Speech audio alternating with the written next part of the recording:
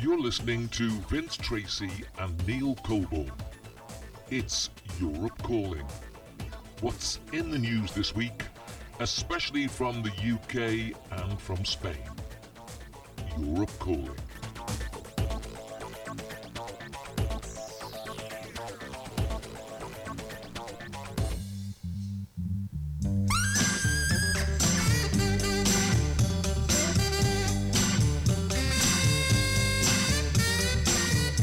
Well, a very good day to everybody. Our date is the 13th of June, 2023.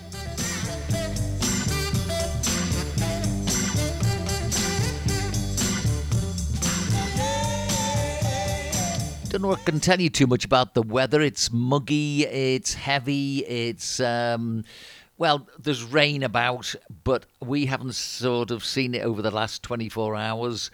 But let's go about 3/4 of an hour to the west of me, and it could very well be different for Neil. So a very good day. Neil, what's your weather like? Good day, Vince. I was out walking this morning. It was sun on towards sea, and over at mountains were really dark, threatening clouds. I thought, oh, way up, I'm going to get wet through here. But I carried on walking. And then as I got back, we had a breeze with us. It took the dark clouds away, but as you say, it is muggy. There's still white clouds all over, and it is muggy. It's heavy, yeah. Okay. So, but I think we've not had any rain at all. Well, we've got lots to talk about. Obviously, your team, Man City, creating the treble. And, as you were saying just a minute ago, the match wasn't the greatest ever. But, all the hard work was done. And I think the thing is, sometimes the event supersedes everything. Be honest with you, I got the feeling that the Italians were playing a little bit dirty. And I felt that, their mission in life was just to stop you scoring. Once you scored your goal, I thought you were probably going to win 1-0. So fair result and the end of a great season for Guardiola and your team. Yeah, you don't get you just don't get that often, do you? There's only United that's done it before. Yeah. In '98, but you can't knock them for the play they played. I mean, the type of football they play is what Brian Clough was going on about years ago. It's not meant to be played in the air. Play it on the floor. And they've done it all season. But as I say, it was a poor final, really. City couldn't get in it at first, and then they did get in it. But they were defending all the time, weren't they? Yeah. So, well, but, them are the games. You see, I think everybody's too frightened to make a mistake. So it gets a bit boring because they're just, panicking all the time. Yeah. But anyway, we've done it, and that's it. That will do us. Well, marvellous. As a Liverpool fan, admiration for the team. By all means, yes, anybody can have a little go about the money, but you've still got to create your team and you've still got to play well. So from me, no messing about. Great result, and the best team have been just perfect during most of the season. So well done.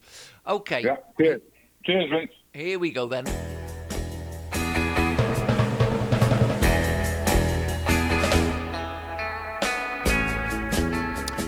Okay, to start with today, we're going to an event in Nottingham, which is breaking news. 3 people are dead, 3 injured, and a 31-year-old man arrested for murder. This is Nottinghamshire Police confirming what happened, and police have cordoned off around 400 yards of the scene at Ilkeston Road. 2 forensic officers arrived and appeared to dedicate the majority of their time at a bathroom and plumbing business called Wilbond. A witness said he saw a young man and a young woman being stabbed on Ilkeston Road at about 4 o'clock in the morning. The man, who asked to remain anonymous, told the BBC, being a hot night, I had the window open and I just heard some awful blood-curdling screams. It's often quite busy with people coming back from town and you get the usual boyfriend-girlfriend arguments, so I thought it was something like that. I looked out of the window and saw a black guy dressed all in black with a hood and a rucksack grappling with some people. It was a girl and a man or a boy she was with. They looked quite young. She was screaming, "Help."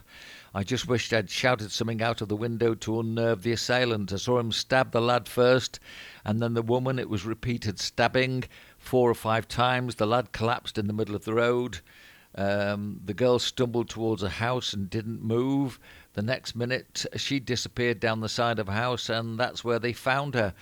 And apparently the guy just walks off as if nothing had happened. So these sort of things, Terry, are becoming far too commonplace, aren't they? Jerry? Oh, sorry, Neil. I do beg your pardon. Hey, that is one of those moments, isn't it? Okay. Quick name change. Okay. Well, I saw this morning, and all the trams have stopped and everything, and somewhere near the Theatre Royal and all that lot, but nobody would say anything at all. And then, as I say, I've been on my walk and that, and that's the first I've heard about that update with what you've just told me then. So, yeah, dreadful. I suppose you see, you almost have an inkling that there's going to be a colour thing would come up somewhere, and you don't want it to. You know, it's bad enough having the event, but then to add into the event a colour issue, it might hopefully have nothing to do with it. But I mean, it's been put in the press straight away. It's almost like, you look at these things and think, well, if everything was dark and obscure and the fella had a hoodie on, I mean, how quickly would you realise it was a man of a different race? I don't know. Exactly, yeah. But it's getting too often. It's getting too often this that people are just walking up to people and stabbing them. I mean, like them in park. Them kiddies in park during week. Yeah. In prams and thinking and just walking up, stabbing people. Yeah. Where are we going to in this world? Absolutely. Well, that was actually in Annecy where my sister had lived, and when we first went over to see her there, it was because basically she was feeling there was the presence of people coming across the border, and obviously, she wouldn't have been that surprised by what happened. But I mean, as you say, where are we going? It's just really not a very nice world we're living in, is it at all? No, not at all. And it's not only in the UK; it's happening everywhere, really, isn't it? It is. Quite honestly, Neil, it's just one of those things that you just think it's not going to get any worse, and it does get worse. So I'll move on because obviously we want to look more at things that have happened and have appeared in the press. And the idea of the whole podcast for those people that are joining us, it's to see how things are not being reported properly or maybe being over-reported or under-reported. But we'll go to the next one and see what we come up with this one. Here we go.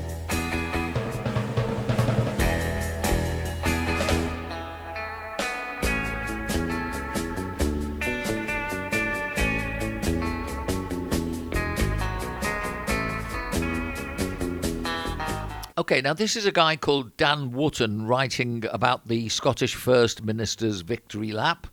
Included accepting equally lavish praise during farewell interviews with Lorraine Kelly, Sky News, he's written Sly News, I suppose that's the way he sees it, political editor Beth Rigby, who seemed to buy that she was quitting frontline politics to spend more time with her SNP chief executive husband, Peter Murrell. Obviously, we're talking about Nicola Sturgeon, and maybe he was saying this would happen in the luxury motorhome parked outside her mother-in-law's house. And for anyone with half a brain, it was obvious Sturgeon has been forced off stage by the ongoing police investigation into the missing £1 million raised by hapless party members for a second independence referendum campaign that never happened. As leader, Sturgeon was one of just 3 signatories on the SNP's accounts, the other being her husband and the party's treasurer, both also arrested by Scottish cops. But the mainstream British press and broadcast media had spent 2 hours happily turning a blind eye to the scandal of the disappearing donations that now engulfs Scotland's ruling party. Look, Scotland always appears very, very different to England as part of the UK. And quite honestly, we did always feel, I think you and I, when we were doing our podcasts, that there wasn't something quite right. We never felt comfortable with Nicola Sturgeon, did we? No. I mean, to be honest, you could say it about all MPs in England as well. You know, it doesn't seem to work. Her and her husband who's, they're in charge of all this money. And then all of a sudden when somebody says, well, seeing that we didn't have this referendum, where's all that money that all these people have raised for you to take it on and to go through with it? And all of a sudden, as you say, there's luxury mobile homes popping up here, there and everywhere. But, I mean, it needs clamping down. And now she's not going to be made to resign from the party because him that's took over has said, well, it's no do with me, really, but it's you that suspends them, where Nicola Sturgeon was suspending loads of them at one time, and this one is not going to suspend her. So, you're like, hang on a minute, it's all boys for the boys, isn't it? Or in her case, girls for the girls, Well, the thing that I notice is the deafening silence. I mean, it was always Nicola Sturgeon. You'd find her virtually every other day on the TV. I can't even tell you the name of this new guy without sort of looking it up, because I can't remember anything he said or done. But if the party's finances are sort of under suspicion, then obviously something's gone on, and they did make up the they made the inference that the motorhome was something that appeared for whatever reason. They want to plant a seed into your mind. But I mean, this is the way the press operates, isn't it? You know, I mean, even down to the use of the words, the cops in being arrested by the cops. I mean, it's almost like, is it that it becomes untrendy to use the correct word, the police? I don't have a big problem about saying the police. I mean, the cops, it's more for the children, isn't it? For the police games, and all that sort of stuff. Cops and robbers that you play when you were a kid, I mean, this business about Scottish independence. Now, when I actually try and think seriously about this, it's something that, for me, how could Scotland be independent? Just imagine, with all what's going on now, Russia decided to come in through the top of Scotland. I mean, where would they have their defence? That's one thing that strikes me as just being ridiculous straight away. And of course, even if you go to the fact that that we've had these people, separatists or whatever you want to call them, up there for so long, we had that. The Holy Loch was always where they used to keep the nuclear submarines, wasn't it? Yeah. Our batteries, by the way. Yeah, but going back to the silence, all of a sudden, as you say, she read paper every other day, spouting and shouting and all this, that, and the other, and accusing Boris and somebody else.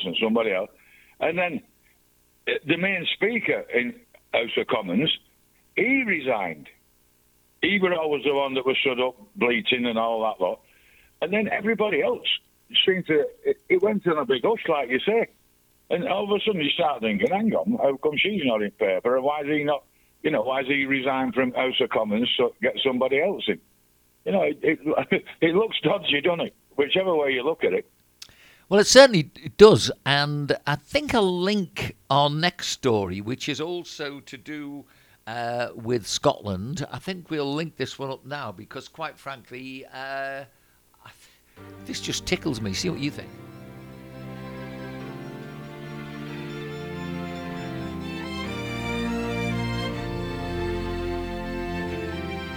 So this is all about a Scottish postman, and the judgment now is he wasn't racially discriminated against by an English colleague who told him, "I can't understand you."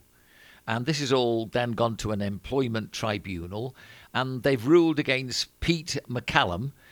He'd accused the Royal Mail manager Alan Wiggs of being a little bit racist because he repeatedly told him he couldn't understand what he was saying. while also screwing up his face. After recording the conversation, the postman, who worked at a depot in England, sued the Royal Mail for racism. Now, then I looked at one of the comments that came in underneath, and the comment was, my ex-in-laws live up north and some in Scotland. All of them seemed to speak really loudly, even when they were only 5 feet apart. It was insane. I mentioned it to my missus, who had been down south for 20 years, and she just shrugged when I asked her to explain the logic of it to me. I can well believe this chap had issues trying to decipher the conversation. He may have been in shock. Now, I don't know about you, Neil, but I have certain people that have always been difficult to understand. I had a friend here in Spain, lovely guy called Jim, who, whenever he was speaking, it was so difficult to understand him that really I'd have to sort of, I really worked hard to make sure I did understand him. And then I've got another friend that I was with about 2 or 3 days ago, actually. And again, he's Scottish. And I really, really struggle. I really feel that I do try my best to understand him. And yet, does he speak softly? Does he speak too quickly? Is the accent too strong? I don't know what it is, but I find it very, very difficult to understand him. Now, we are both from the northwest of England. We do have a difference in our accents because yours is far probably of the area that you come from. But we don't have a problem at all in understanding each other. But no, do you ever get that problem with Scottish speakers of English? I have 2 or 3 Geordie friends and a couple of Sunderland people that we meet up with and have a drink with and this, that, and the other. And I struggle with Geordie accent because it's too quick. And I'm saying, well, calm down a minute, slow down. I can't understand what you're saying. Well, I'm not racially abusing a Geordie, or a Maccan or whatever they call themselves, It's just, I just can't pick it up. And Scottish people, well, I'm with you on that one. Sometimes it's difficult. And if you mention it, am I racially abusing you because I can't understand what you're saying? Hang on a minute, you want to see how I get on with Spanish people? You know what I mean? I've got to do all hand signals and God knows what. So I struggle with that as well. I mean, if you think about it, we've got times when, say, we're talking about something, and if it is necessary, we might need to repeat it. So there are times, especially when we're creating a podcast, we've got to make sure we're totally right about what you've said to me or I've said to you, and we might can you just go over that for me? So, I mean, it happens all the time in language. Now, if you have the extremes on all the cities, all the different areas, I mean, I've been in the West Country, spoken to somebody down there, didn't understand a lot of what he was telling me. Been to Birmingham, you can find that as a problem. And, it's not sort of an unusual problem. It does seem, though, that everybody is getting drawn into this ridiculous situation of if you happen to be from Scotland and I can't understand you, now this is becoming racial. It's nothing to do with race. Exactly. It means I can't understand you. And it's either because I'm not trying hard enough or you're speaking in a way that is difficult for me. There's nothing racial about that. Yeah. But there's a million accents in there all over UK. Sure, I mean, my daughter, she has 4 kids, and they just complete accent, and I'm going, what's she saying? I can't understand little one, and it's not because she's a baby. It's just the accent. I get the drift, but I can't pick up every word with it. But there's a million accents all over UK. And some talk broad, some talk quiet, some talk too fast. But that's not a racist problem. How can I be racist against my own granddaughter? Not at all. Stupid, isn't it? Okay, Here's another one. Stand by. Here we go.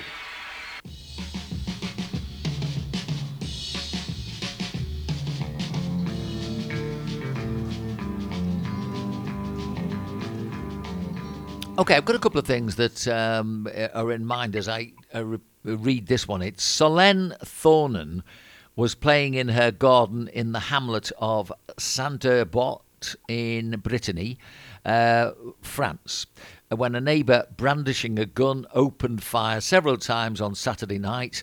Her father, Adrian, is critically ill in hospital with a head wound, and her mother, Rachel, was also wounded. It was the couple's 8-year-old daughter, Celeste, who raised the alarm.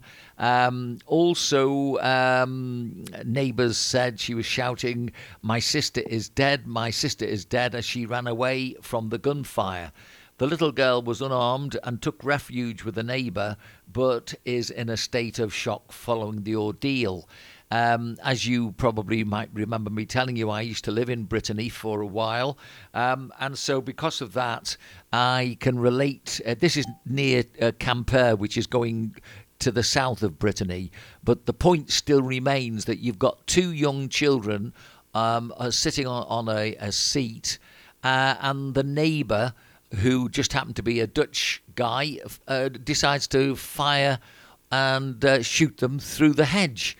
And I see in the follow-up, in the next day's paper, I think it was, they're telling everybody that he's saying he was confused.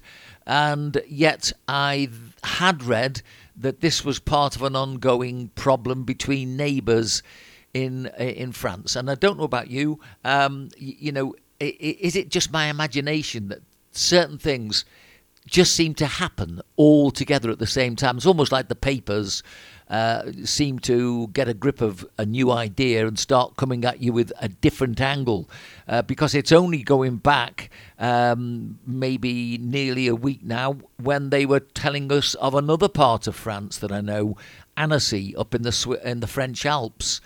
When, of course, this Syrian guy goes into the park and with such bravery starts attacking little children, including, I think, one that was in a pram.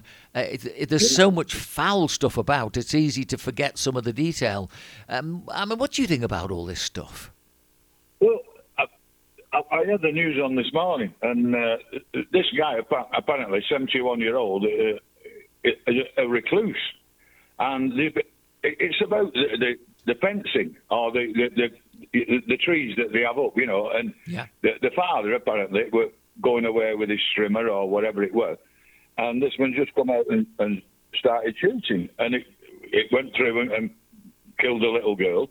And then when the police, when they come on, they found drugs in the house and thingy, and then they got hold of somebody who used to live in that house before, and said he lived there for over 4 years and never saw him once. He was that much of a recluse, But they reckon there were alcohol and drugs in the house, or whether that's been part of it, and he's lost his head, but just got hold of a gun and thought, I'll just shoot him, that'll sort it out, instead of saying to him, listen, can you keep it down for today, only I'm not so good, or whatever. No, it just seems now that everybody wants to either pick up a knife or pick up a gun. You see, I think really, is it that we've had these sort of things all the time, and it's just that all the papers seem to, do the same things at the same time? Or is it that these are new events that we've never seen before? I mean, I'm tempted to think that we always had weird stuff, but I just think at the moment it seems weirder and weirder. What do you feel? Well, I can't remember, going through my teens and all that, hearing anything that one teen had just walked up to another and stabbed them, and killed them. And same, if you had an argument with somebody in the pub, you go out on car park, have a bit of a fisticuffs, then you've all come back and start drinking with each other again. Yeah. That's how it got sorted out. But now everybody seems to be walking around with knives and knuckle dusters and God knows what. The world's gone crazy, man. Absolutely crazy. It has. It's just as bad as me calling you another name, but never mind. Let's move on. I do apologise. Oh, you're all right, Tom. Tom, don't worry about it. It happens to us all sooner or later. Yeah, I've got so many things going on at the moment. All right, here we go, Neil. Here's the next one.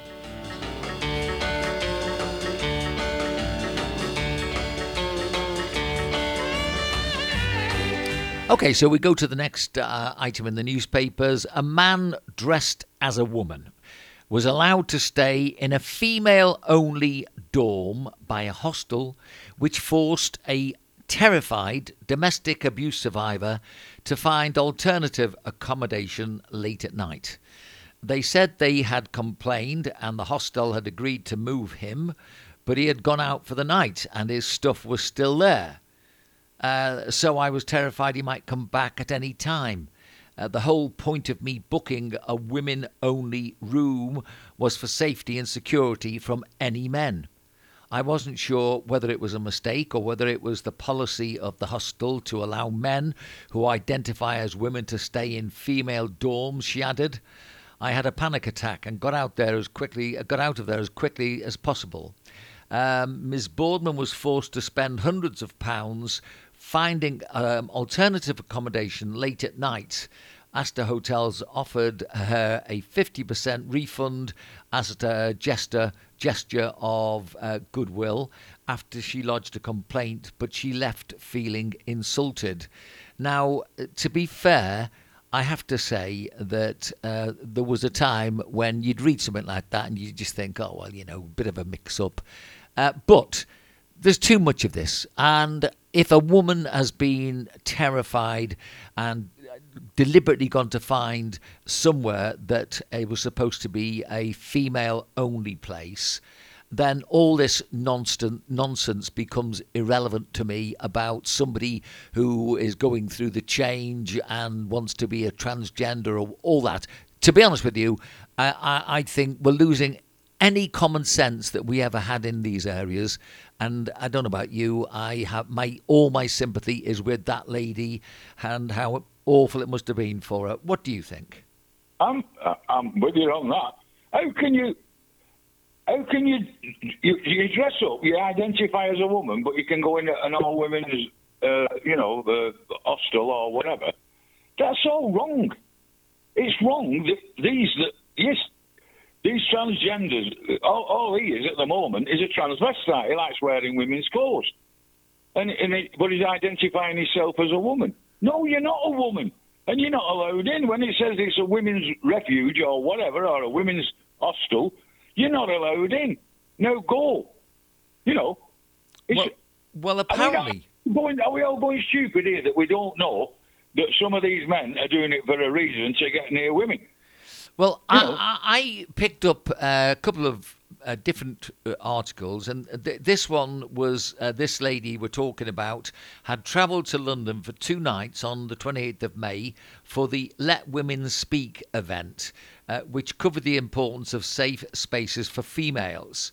And she said, I'm really fearful that the safety of women and girls everywhere is being put at risk by men who are not truly trans but are deliberately invading female-only spaces.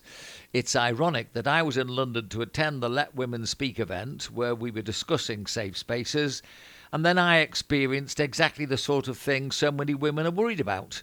The peaceful women's rights event, which was hosted last month, was disrupted by violent, masked trans protesters carrying banners reading arm trans kids. I mean, the thing is, it's almost like that seems to me as if that's been set up. It's definitely a set-up, this, isn't it? I would think so. Yeah, all this, I don't get it. I never heard of anything like that. Up to, I don't know, about 15, 20 years ago, if that. I never heard of any men wanting to be turned into a woman. But there was one on BBC years ago from George to Julia. And she ended up in Benidorm, if you remember, at the Queen's Hotel.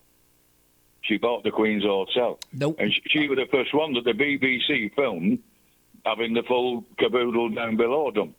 But isn't it sort of, it just shows you the BBC are involved in this straight away. I mean, it's almost like, that was well and truly on the agenda to make sure they got in on that one. Going back to this Astor Hotels, the spokesman said, as soon as our staff became aware of this issue, the guest in question was moved to a mixed dorm. Our policy for female-only dormitories is that only those that are legally recognised as females are permitted to stay in them. I mean, quite honestly, it sounds to me like there was a bit of sort of collusion somewhere, and they must have known who this Sue Boardman was, and obviously it would appear to me, reading between the lines, that this has been a bit of a setup. Does it come across like that to you? Well, it looks that way, but I just don't. I can't get my head around all this lot. It's an absolute joke. You know what you are when you're born, and that's it. If you want to trans into some,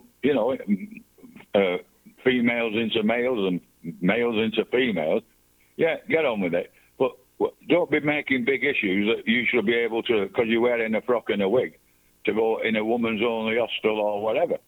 No. And that's what's happening. Like, we had him that were... He was dressed as a woman, he raped another woman, and then he wanted to go into a women's prison when they sentenced him. They went, no, you're going in a men's prison because you're a man. Get it in your head, you're a man or a woman. You see, we've actually got to a stage now where we're talking about something which really we would never have ever talked about. And, our own common sense would have told us, well, that particular I mean, it all started for me when you had that Eurovision Song Contest, the one with the beard claiming to be a woman. I mean, for goodness sake, That's what I'm saying. It starts getting on the verge of madness. It's ridiculous. I'm here dressed in all my high heels and my sprinkly frock and this, that, and the other, and I've got a big black beard. But I'm a woman. Well, whoa. I mean, if we go a little bit deeper into, I mean, that's just one issue of many that's appearing in the press all the time. So, I mean, if they really wanted to get rid of this whole thing, I mean, they just wouldn't keep reporting. But I've read one here, which was a controversial transgender female cyclist won a North Carolina cycling event, beating her crestfallen rival by 5 whole minutes.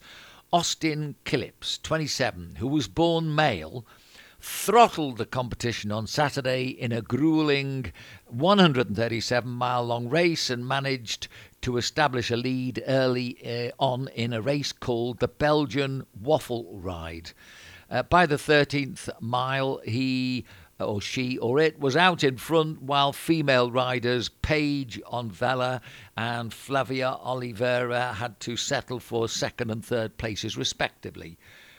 You see, I don't see that as a win at all. I feel that is a guy who basically isn't good enough to beat the men. So he's thought, hang on, it's an easy one to get a medal here. I'll go in the women's race. Sorry, I might be taking a hard line with this particular Austin, but I think, quite honestly, I think that's what his game is. He shouldn't get the medal anyway, right? Well, he shouldn't have been allowed in the race anyway, right? And it's up to the women themselves to say.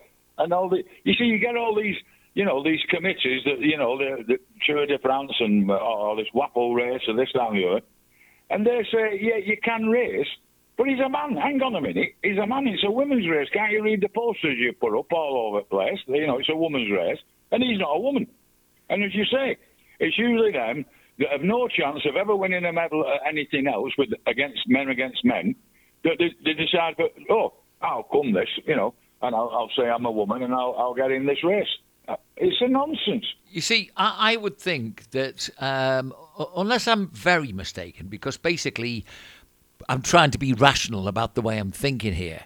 I think anybody who is that, shall we say, obsessed by winning a medal has got to have a problem. Because for me, winning a medal was always something that would be nice, but would I go and change my body so I could get an easier passage to getting a medal? I certainly wouldn't. So... No. There's got to be an element of an illness or a psychological problem Doesn't mean to say that, I'm not trying to be too totally and utterly mean on this particular person, but I think if a medal means that much to you, you obviously you're in some sort of a situation that I would never be in. No, you see, right, so we're going on about all these LGBT plus Q / whatever it is, right? Why don't you lot organise your race? So men that think they're women and women that think they're men, you race against each other and see how you get on then. Don't come in other people's races, a woman's race, but you let a man in, or vice versa, right? So, I mean, we were talking about it, about Tammy Gray Thompson. She got these world, the Olympics. Disability. Paralympics, yeah. You know, that were paraplegics. Right, so it's up to you, LGBTQ plus 1 through 7 or whatever it is. You should organise your own race and nobody will bother you. And you just get on with it. You know, you can't have men competing with women, please. Well, to be honest with you, I think it's all contrived anyway. I always say to people, go back to what the communists wrote: to defeat capitalism, what do you do? Defeat the family. I see a huge chunk of this right based in the middle of it. I better move on. So here's the next one. Right. A lot lighter, this one. Here we go.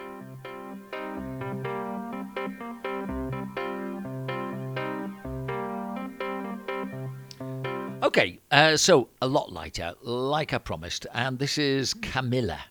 I'm not going to call her Queen or anything else because, quite honestly, I don't buy into it.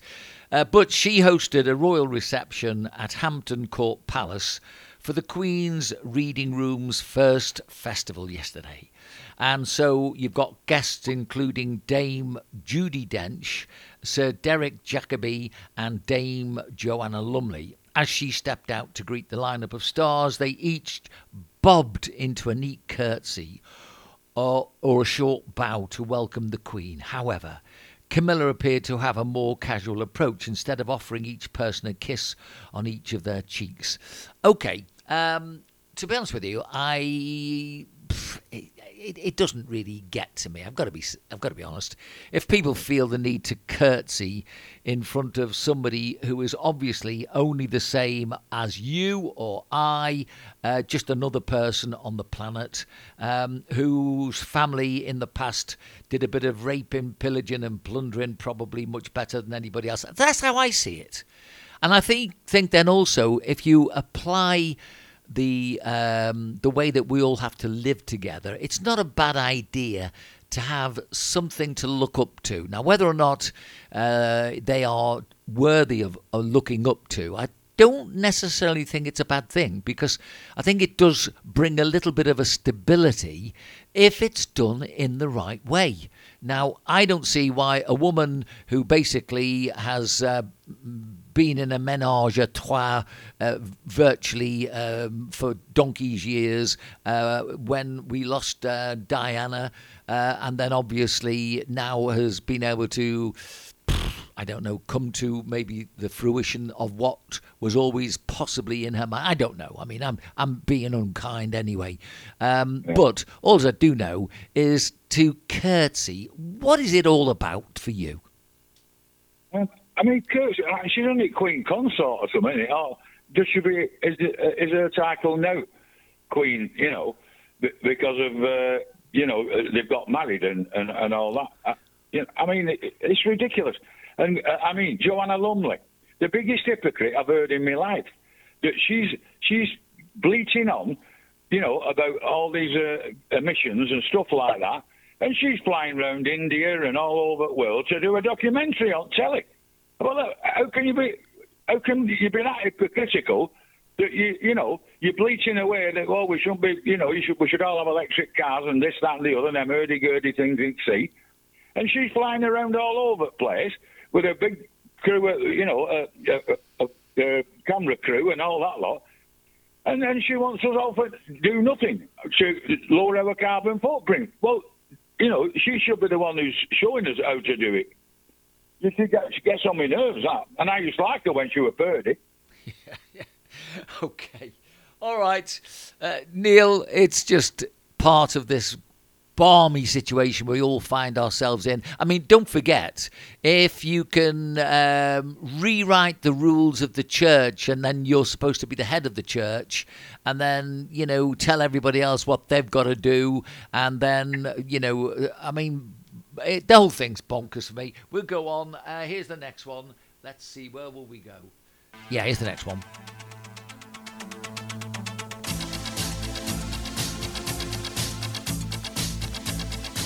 Okay, this is right up your street, this one.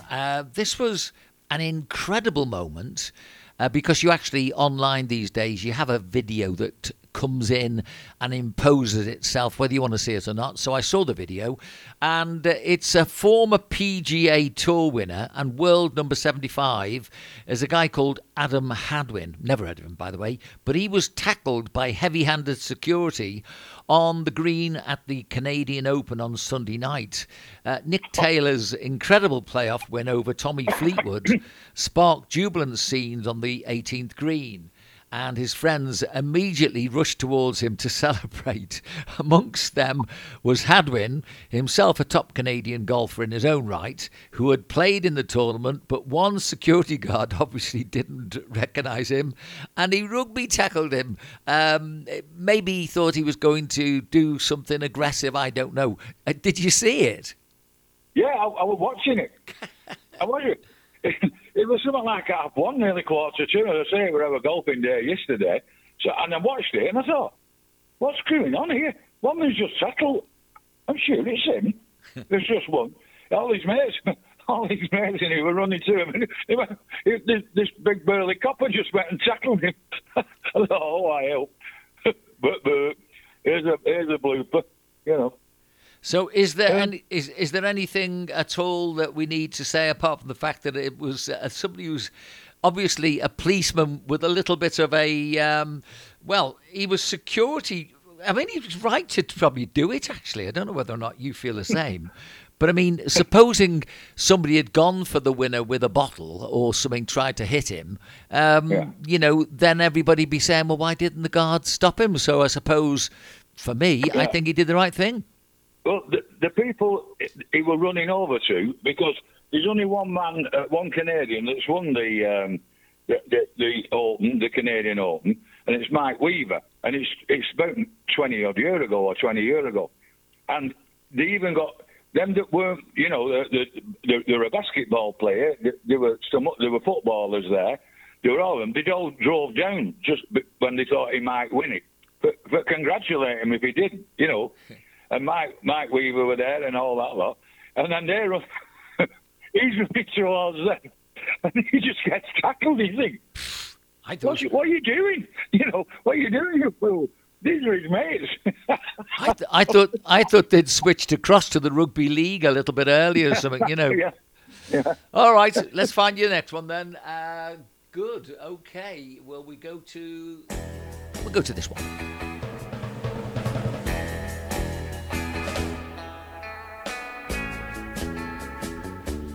Okay, so I'll put two together. Eco-zealots, they've been causing commuter chaos once again as they blocked several key London roads. They're doing this slow march in business. But the police revealed the protests have cost £4.5 million.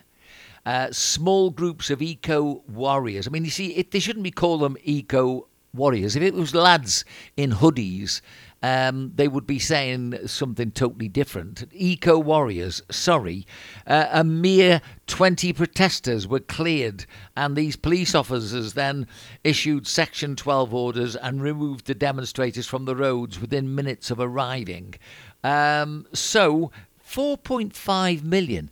That gives me quite a good, quick answer to some of this, what's going on. Give them a bill. What do you think? Exactly. Make them pay. Exactly. I don't agree more about it. Anybody stopping other people going to work, or going about the business, or just making a nuisance of themselves, and it costs whatever it costs, they should pay. Simple as that. It soon stops it. That'll stop it dead. Well, it won't. I don't know whether it'll stop it, but what will happen is when they go to the website and apply for the grant that they get from these billionaires, it'll start hitting the fund, and then maybe they'll start being a bit more successful. But having said that, when I look at these police, the way that they'll turn on anybody who's got a totally different point of view about something else. And bundle. I mean, I don't know if you remember when the coronation was happening.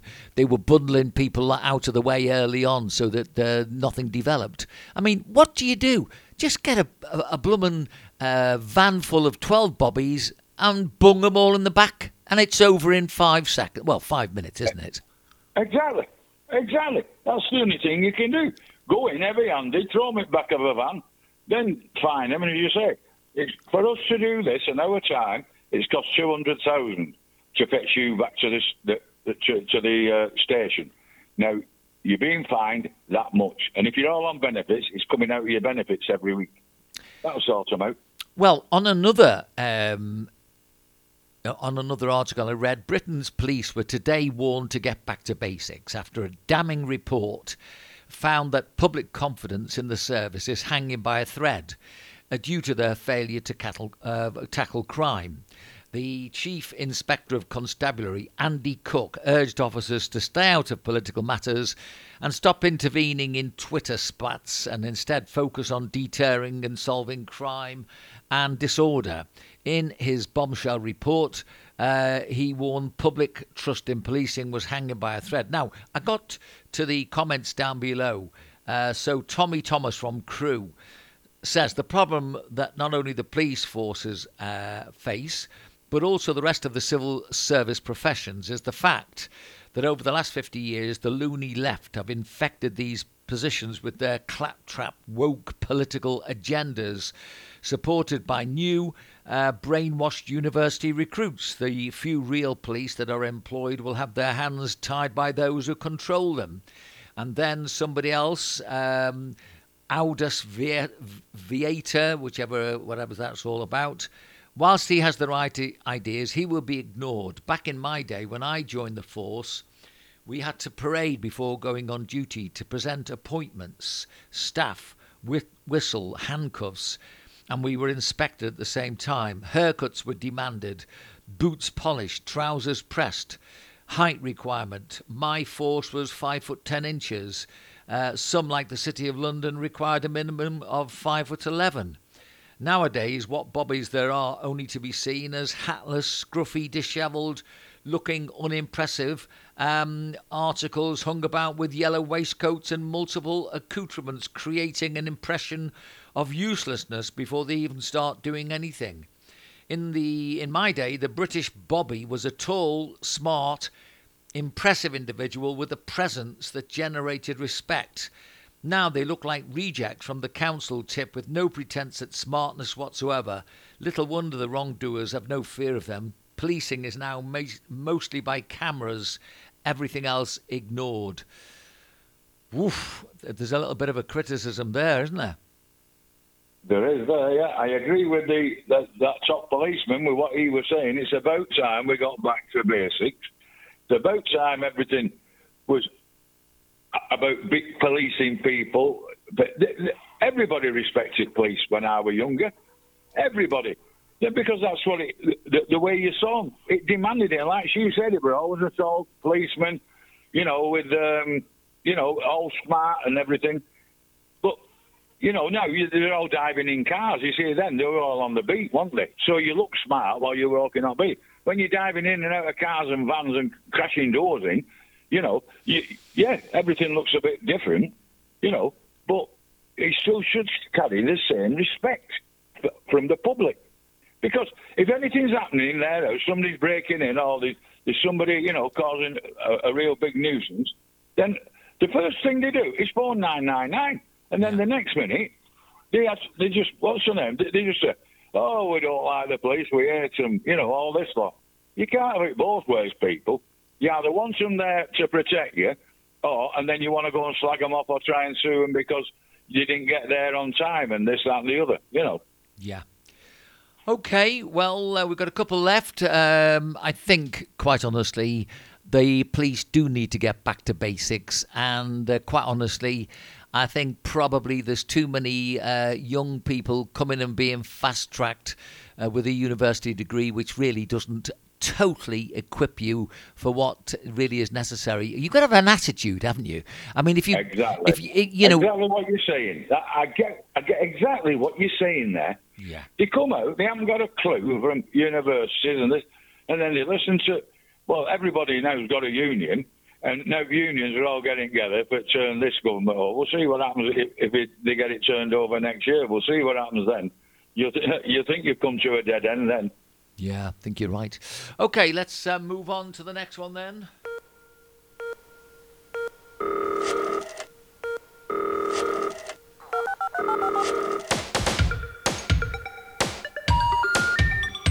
The number you have reached has been disconnected.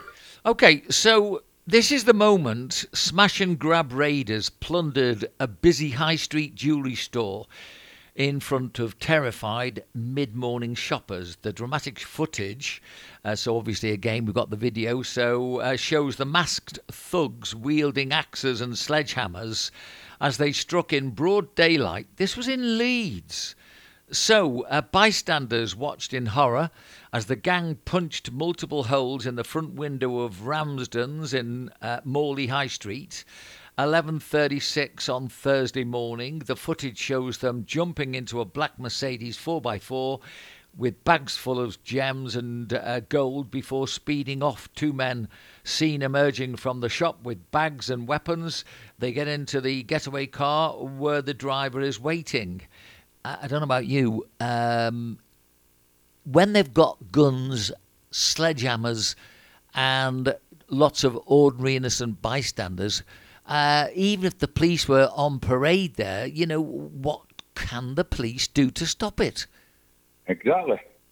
I mean, they've got these chairs of things, that might, disarm, knock them down off floor and they could arrest them. But when they come in like that, these madmen, with axes and sledgehammers and all these sprays and God knows what.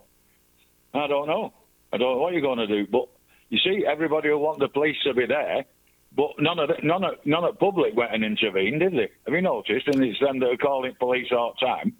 Well, of course, the thing is, if you go to probably our generation, I would imagine most of us support the police.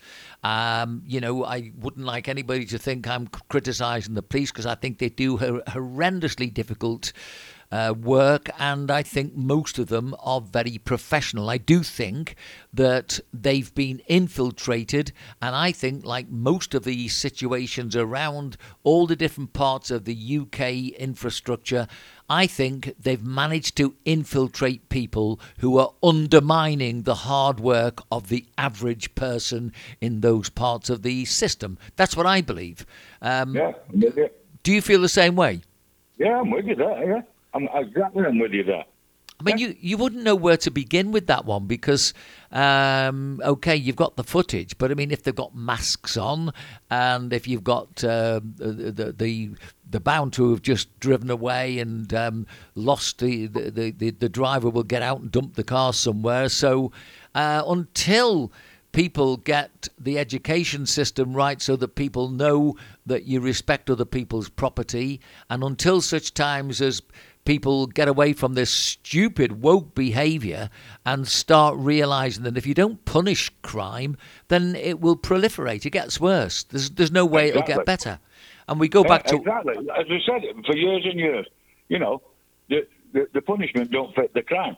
But see, all them people were watching these thugs with, as you say, sledgehammers and axes and God knows what.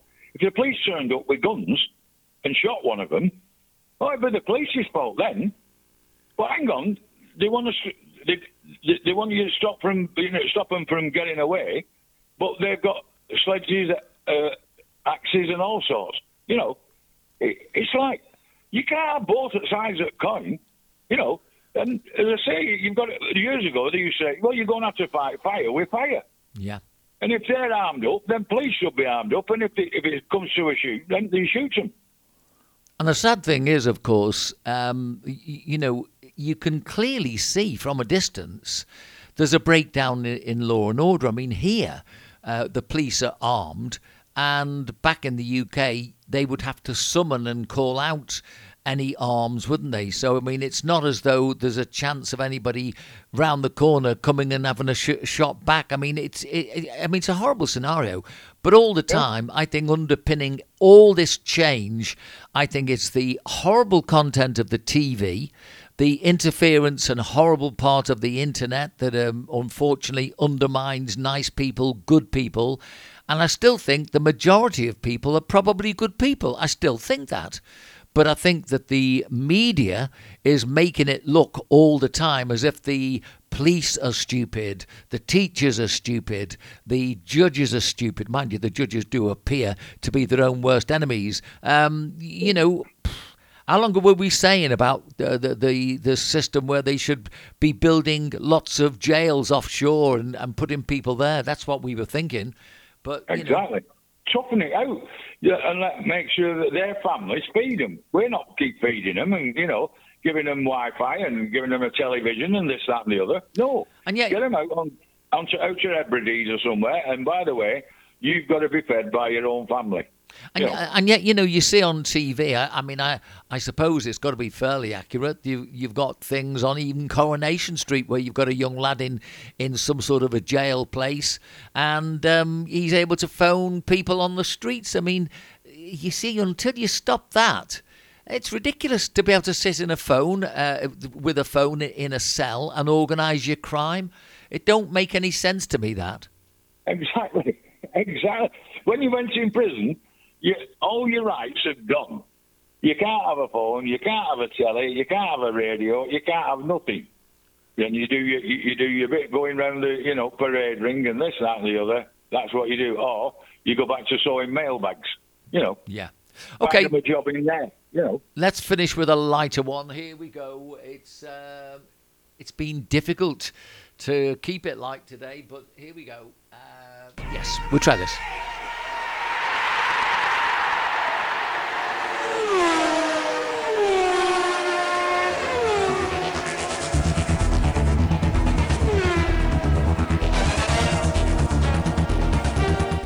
Okay, so 2 years old. Most children are just about managing to string a few words together. But this brainy kid from Essex, head and shoulders above the rest, Burr King from Southend-on-Sea, started to talk at 4 months, began to read aged 1. His parents have claimed this, by the way. So according to his proud mum and dad, he then learnt the alphabet forwards and backwards. And before he turned 2, could easily count to 100 and read full sentences. Now he's going a step further and astonishing his parents by teaching himself Mandarin from YouTube. So, began to talk, aged just 4 months. I think there's a bright lad on the horizon by the looks of things. What do you think? Yeah, Mandarin. Ooh, hang on a minute. That is serious, isn't it? What's he going? You see that it's great when the kids. How did they get going? Because you might as well have a teacher that just says to him, "Listen, go and learn that," and leave. You've got to guide him in. You've got to guide him into what he wants to be. Because if he's that clever, sometimes he just get brushed aside for being, well, they're a bit too clever. These, Well, if you guide him in the right place, it'll be fantastic. I mean, if he's such a little tot, you wonder why he's going to be learning Mandarin, where he got that idea from. Unless, of course, the parents are Chinese. They haven't said, but you never know. Yeah. Yeah. It could have been that. Yeah. I mean, it wouldn't be something you'd expect somebody in a little high chair to sort of come up with. Oh, what shall I do today? I'll have me Farleys, and after me Farleys, I'll go and learn Mandarin. I don't think so. I don't think so. I can't do alphabet backwards now, never mind when I was 4. You know what I mean? It's God, Benny, how does that happen? Neil, we've got through another week, and it's not got any better, has it? No. I mean, but this is how it is.